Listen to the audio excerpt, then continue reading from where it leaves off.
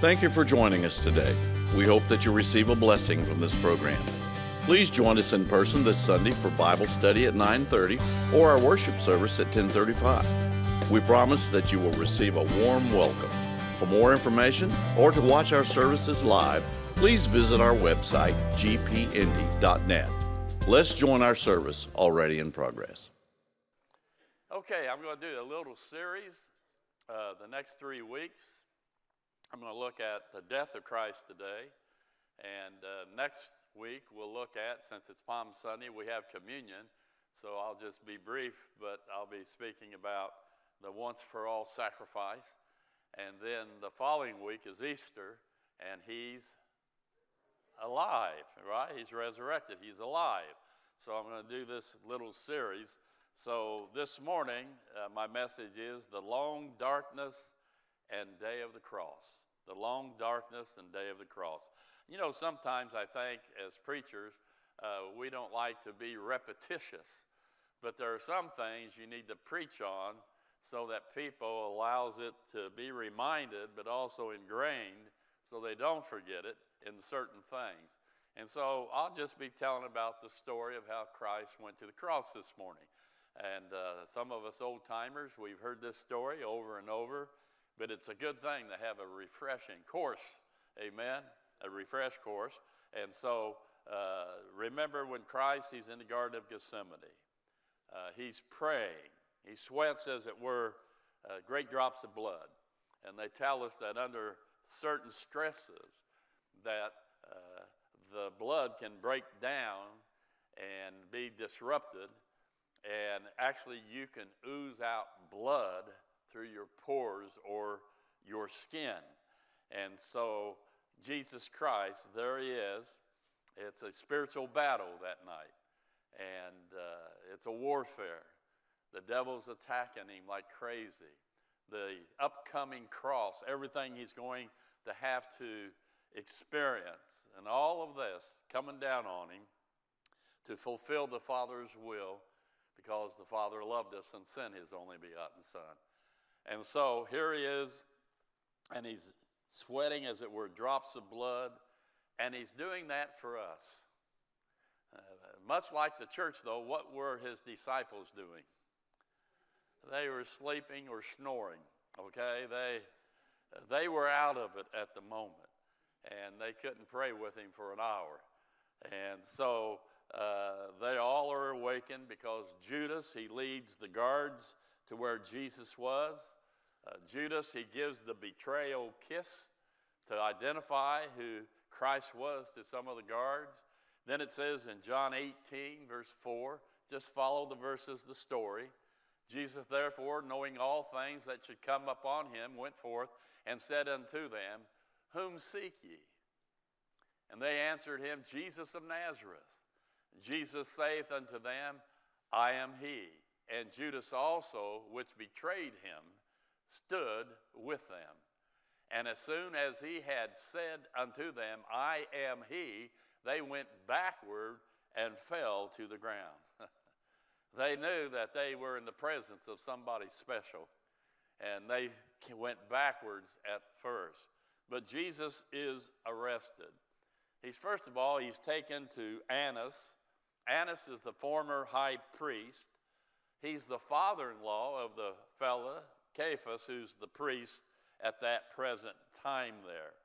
Out of respect as an elder religious statesman, he is consulted first. And the thing to understand that all this was prearranged before to set up the plot that they would have Jesus killed. That was the purpose of it all. John 18, 19 and following says, the high priest then asked Jesus of his disciples and of his doctrine. Jesus answered him, I spake openly to the world.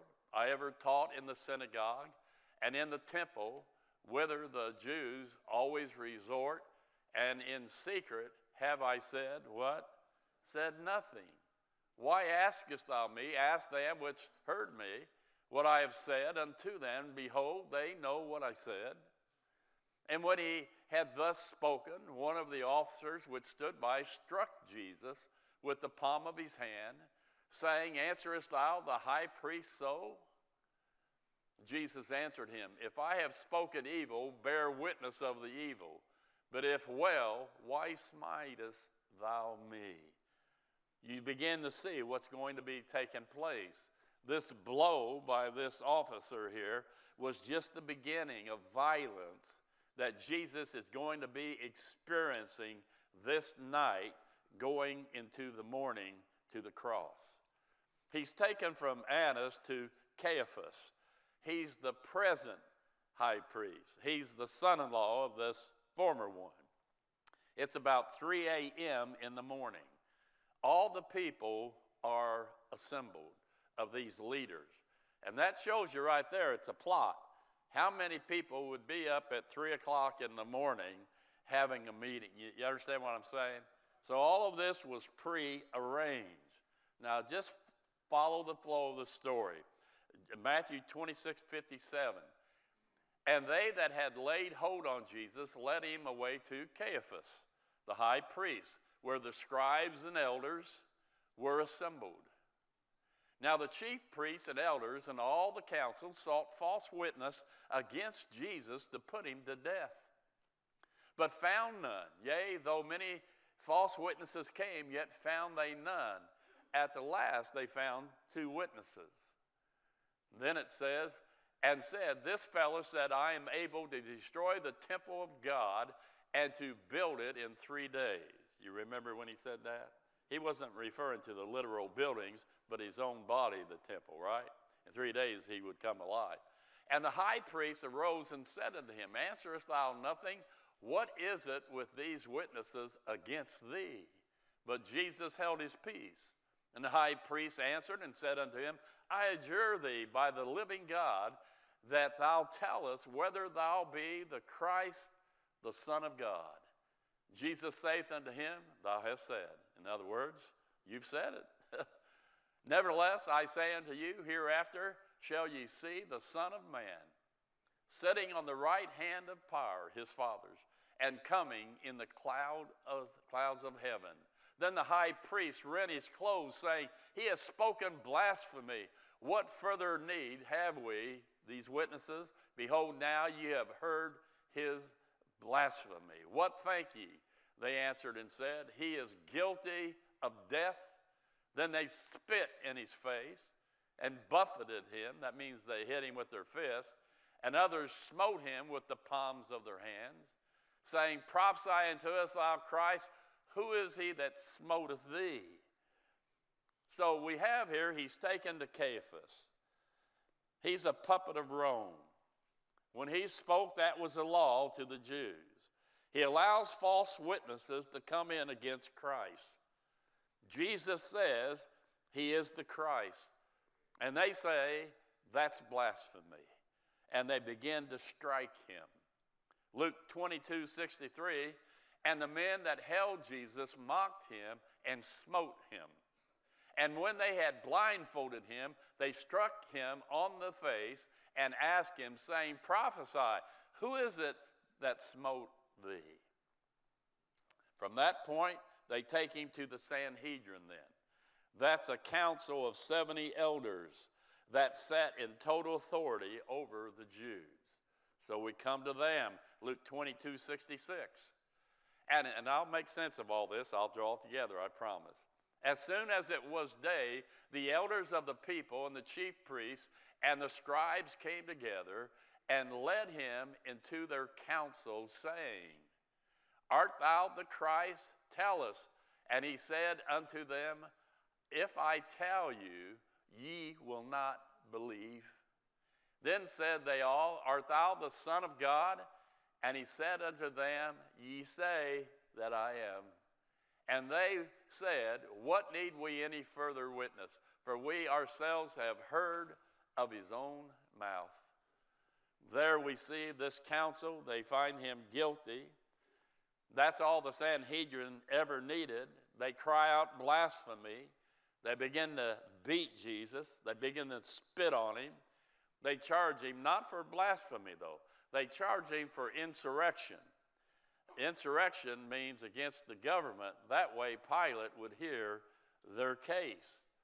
So at this moment, Jesus, he's bloody and he's bruised.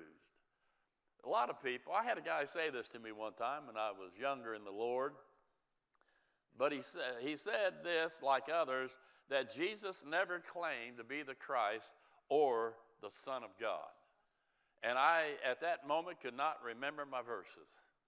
I was having difficulties, but I've never forget it since. Mark 14. But he held his peace and answered nothing. Again, the high priest asked him and said unto him, Art thou the Christ, the Son of the blessed God? And Jesus said, I am, and you shall see the Son of Man, and so on. So Jesus Christ does claim that he is the Son of God. He is God himself in flesh. Then they take him to Pilate. Mark 15:1 says, And straightway in the morning the chief priests held a consultation with the elders and scribes and the whole council, and bound Jesus and carried him away and delivered him to Pilate. Now remember who Pilate is. He's the Roman governor of Judea. He's anti-Semitic. He doesn't like the Jews. He only had to answer to Caesar. He had gone through the ranks as a soldier. He was cruel, notorious, reputation, brutal, violent, a murderer, nice guy. But it's interesting. I was reading, he himself, though, was under investigation by Rome. So we can see why he had some indecisiveness when he was dealing with Jesus in order to save his own neck. Here, though, notice Luke 23, verses 1 through 4. And the whole multitude of them arose and led him to Pilate. And they began to accuse him, saying, We found this fellow perverting the nation and forbidding to give tribute to Caesar. Insurrection, right? Saying that he himself is Christ, the king. And Pilate asked him, saying, Art thou the king of the Jews? And he answered him and said, Thou sayest it. Then said Pilate to the chief priests and to the people, I find no fault in this man. That blew the minds of the religious leaders. They go on to show how much they hate him. Luke 23:5. And they were the more fierce, saying, He stirreth up the people, teaching throughout all Jewry, beginning from Galilee to this place. The religious leaders of Israel just don't like Jesus. They hate him because if he's the true one, they needed to repent and give up all their wealth that they had gained through religion. They didn't want to do that. But again, Pilate says this in verse 6 and 7. When Pilate heard of Galilee, he asked whether the man were a Galilean. And as soon as he knew that he belonged unto Herod's jurisdiction, he sent him to Herod, who himself also was at Jerusalem at that time. You see, Pilate, he said, oh boy, here's a loophole. I won't have to deal with him. I'll send him to Herod because he has jurisdiction, and he's in Jerusalem right now. So they take him to Herod. Herod's family, they were brutal. They killed members of their own family. The Herod family actually were the godfathers of the ancient world. It's the same Herod that actually called for the beheading of John the Baptist. Jesus had called him that old fox. So Herod, when he hears that they're bringing Jesus in, he was kind of excited. He wanted Jesus to perform some type of miracle. And so he asked him to do that, and the men put a robe on Jesus. They began to mock him and so on, but Jesus just remained silent. So it wasn't so exciting to Herod. So what Herod do? He sends him back to Pilate. So he goes back to Pilate. It's about 7:30 a.m. Pilate thought he had outmaneuvered the problem for himself. But here he is again. So Pilate thinks of another approach. So how can I do this and not make be such an uproar? And so he said, once a year at Passover, the governor has the ability to free one prisoner of the people's choice. And so there was a violent prisoner in prison. His name was Barabbas, okay? And so Pilate, he has Barabbas, he has Jesus, and he says in Matthew 27:20 and following, but the chief priests and elders persuaded the multitude that they should ask Barabbas and destroy Jesus. The governor answered and said unto them, whether of the twain will ye that I release unto you? They said, Barabbas. Pilate saith unto them, what shall I do then with Jesus, which is called Christ? They all say unto him, let him be crucified. So Pilate says in verse 26, then released he Barabbas unto them, and when he had scourged Jesus, he delivered him to be crucified. You know, these religious leaders were hypocrites. They hated Rome, but when it came to Jesus, they said, we have no king but Caesar. That was the Jewish religious leaders. Here they take Jesus and they scourge him. I don't have all the parts to it because of time, but they stripped him of his clothes. They tie him to a post. They use what's known as the cat of nine tails. It's leather straps on the end of each strap was an object, a hard object, some bone, some metal, whatever it might be. A Roman lictor, they call him. Swindoll said this, he was a professional torturer. And Jesus is relentlessly beaten by this man. You know, the Jews would beat you on your back 39 times. 13 on the left side, 13 on the right side, 13 in the middle. But the Romans were more severe. They beat the man until they were satisfied themselves. The scourging was used to leave the body to be strips of raw flesh. And in order to keep the victim from passing out, they would throw salt water on him to rise him up. Psalm 129 verse 3 says this, the plowers plowed upon my back, they made long their furrows. That's referring to the back of Christ. Isaiah 52:14, as many were astonished at thee, at Christ, his visage was so marred, more than any man, and his form more than the sons of men. They did a job on Jesus. It wasn't some little polite beating. These people were butchers. Jesus at this time, he's a mutilated mess. He's to be led to be crucified. He stands wobbly. His nervous system is gone. He's shaking uncontrollably.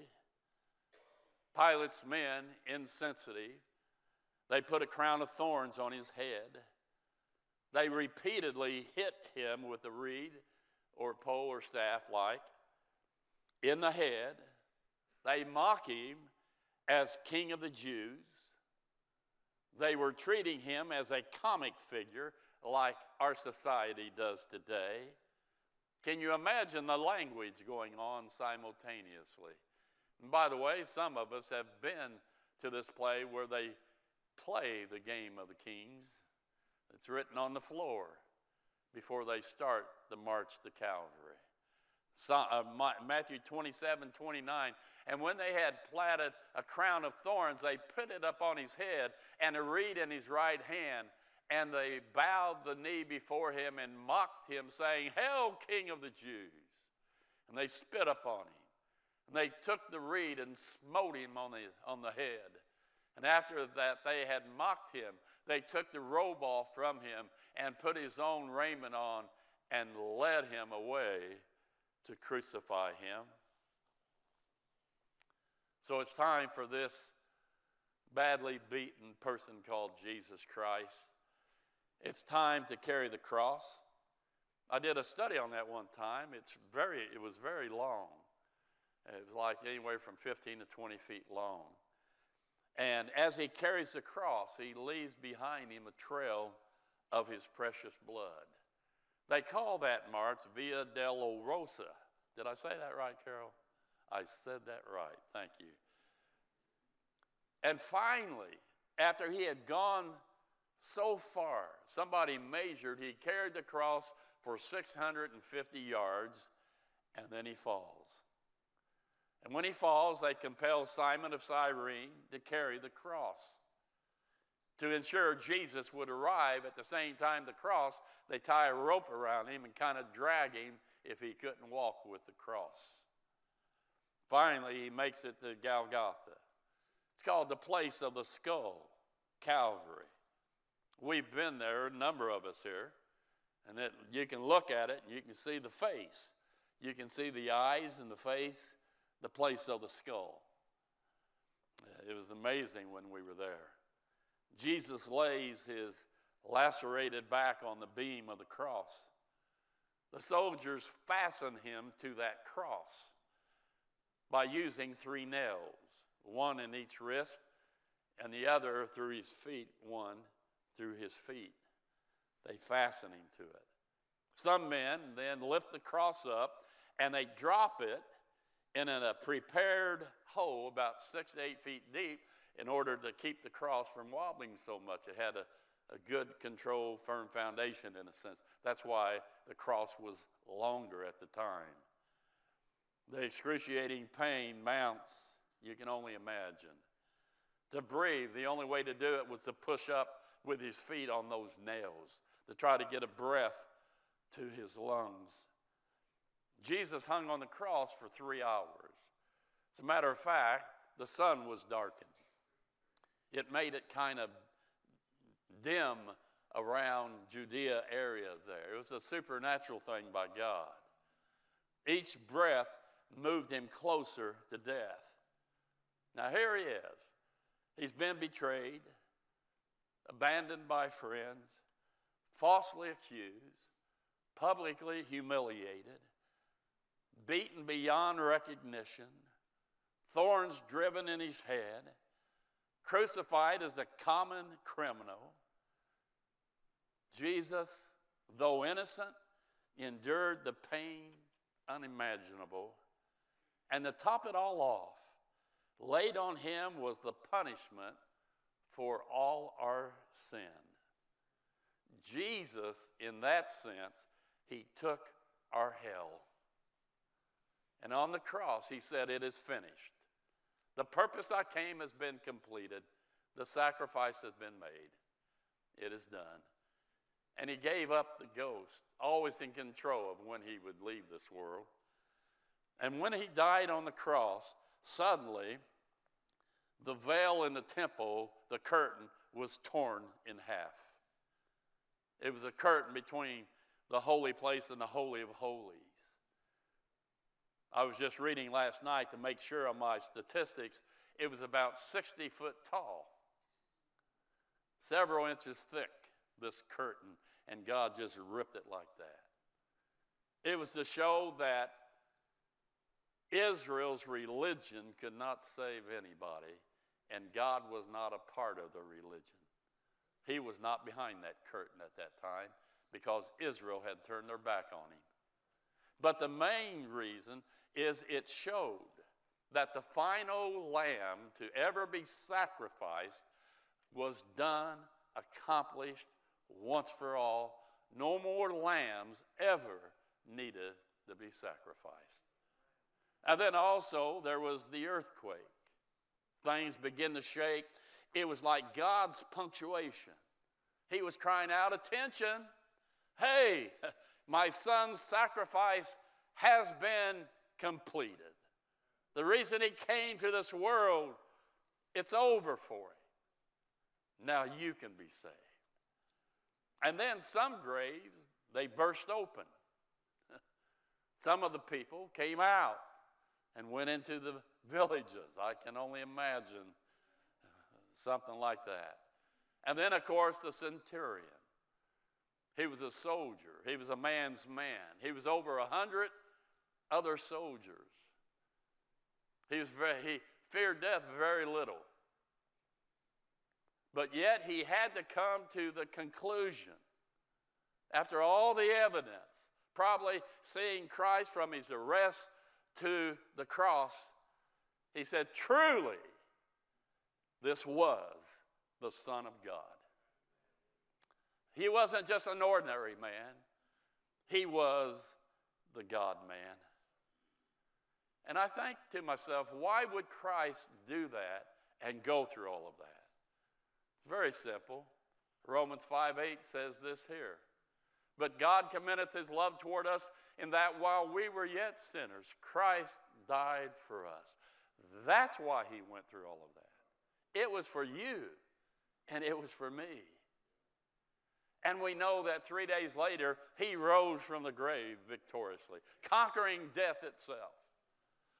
And because of what Christ went through and did for us, making the final payment for our sins himself, he said, if you will believe that I am the Son of God, that I did die for your sins, and I rose again 3 days later, and that's enough to save you. If you in your mind will transfer that to your heart and mean it in your heart, God, this was for me. I don't know about him. It's for me. I believe God. I believe it with all my heart. And when you come to that point that you believe in that gospel of grace, God will save you that very moment. But also, for us who know this story, and we're being reminded of it a little bit today, what about us? How can we go on and live our life when he's done so much for us? You see, all of this was for us. 2 Corinthians chapter 5, verse 14 says, for the love of Christ constraineth us, because we thus judge that if one died for all, then we're all dead. The love of Christ there. And that's why he went to the cross. And that he died for all, that they which live should not henceforth live unto themselves, but unto him which died for them and rose again. You see, what God requires of us to be saved is nothing. Christ has done everything. We just need to believe that. But after we do become a believer, he doesn't want us just to hang in the old life and the old world. He says, listen, I have a new life for you. I want to give you a life that will honor me. I honored you by going to the cross. Now will you be a vessel that will honor me? And as we look at the cross and we think about those things, we can't help but come to the conclusion, Lord, here's my life. Here's my all. I pray I can do something for your glory. I hope that as a believer, that's your heart today. Let's bow our heads.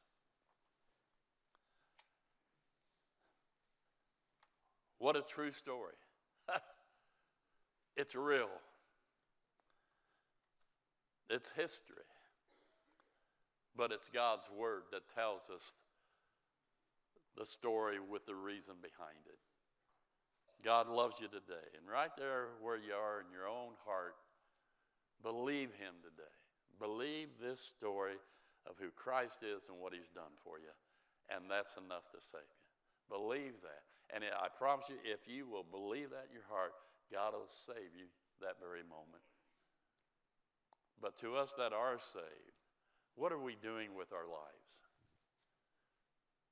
Is our life filled with other things and crowding him out? Is our life all wrapped up in the cares of the world? When do I ever do anything for Christ? I believe it's time to step up and say, God, I'm grateful for what you've done for me. And as a testimony of that, I'm going to do something for you. I'm going to give you my life. I beseech you, therefore, brethren, by the mercies of God, that you present your bodies a living sacrifice, wholly acceptable unto God, which is your reasonable service. Be not conformed to this world, but be ye transformed by the renewing of your mind, that you may be able to prove what is that good and acceptable and perfect will of God. And when you come to that decision to surrender your life, God has a new journey for your life. It's a great life. Hardships, yes. Testings, yes.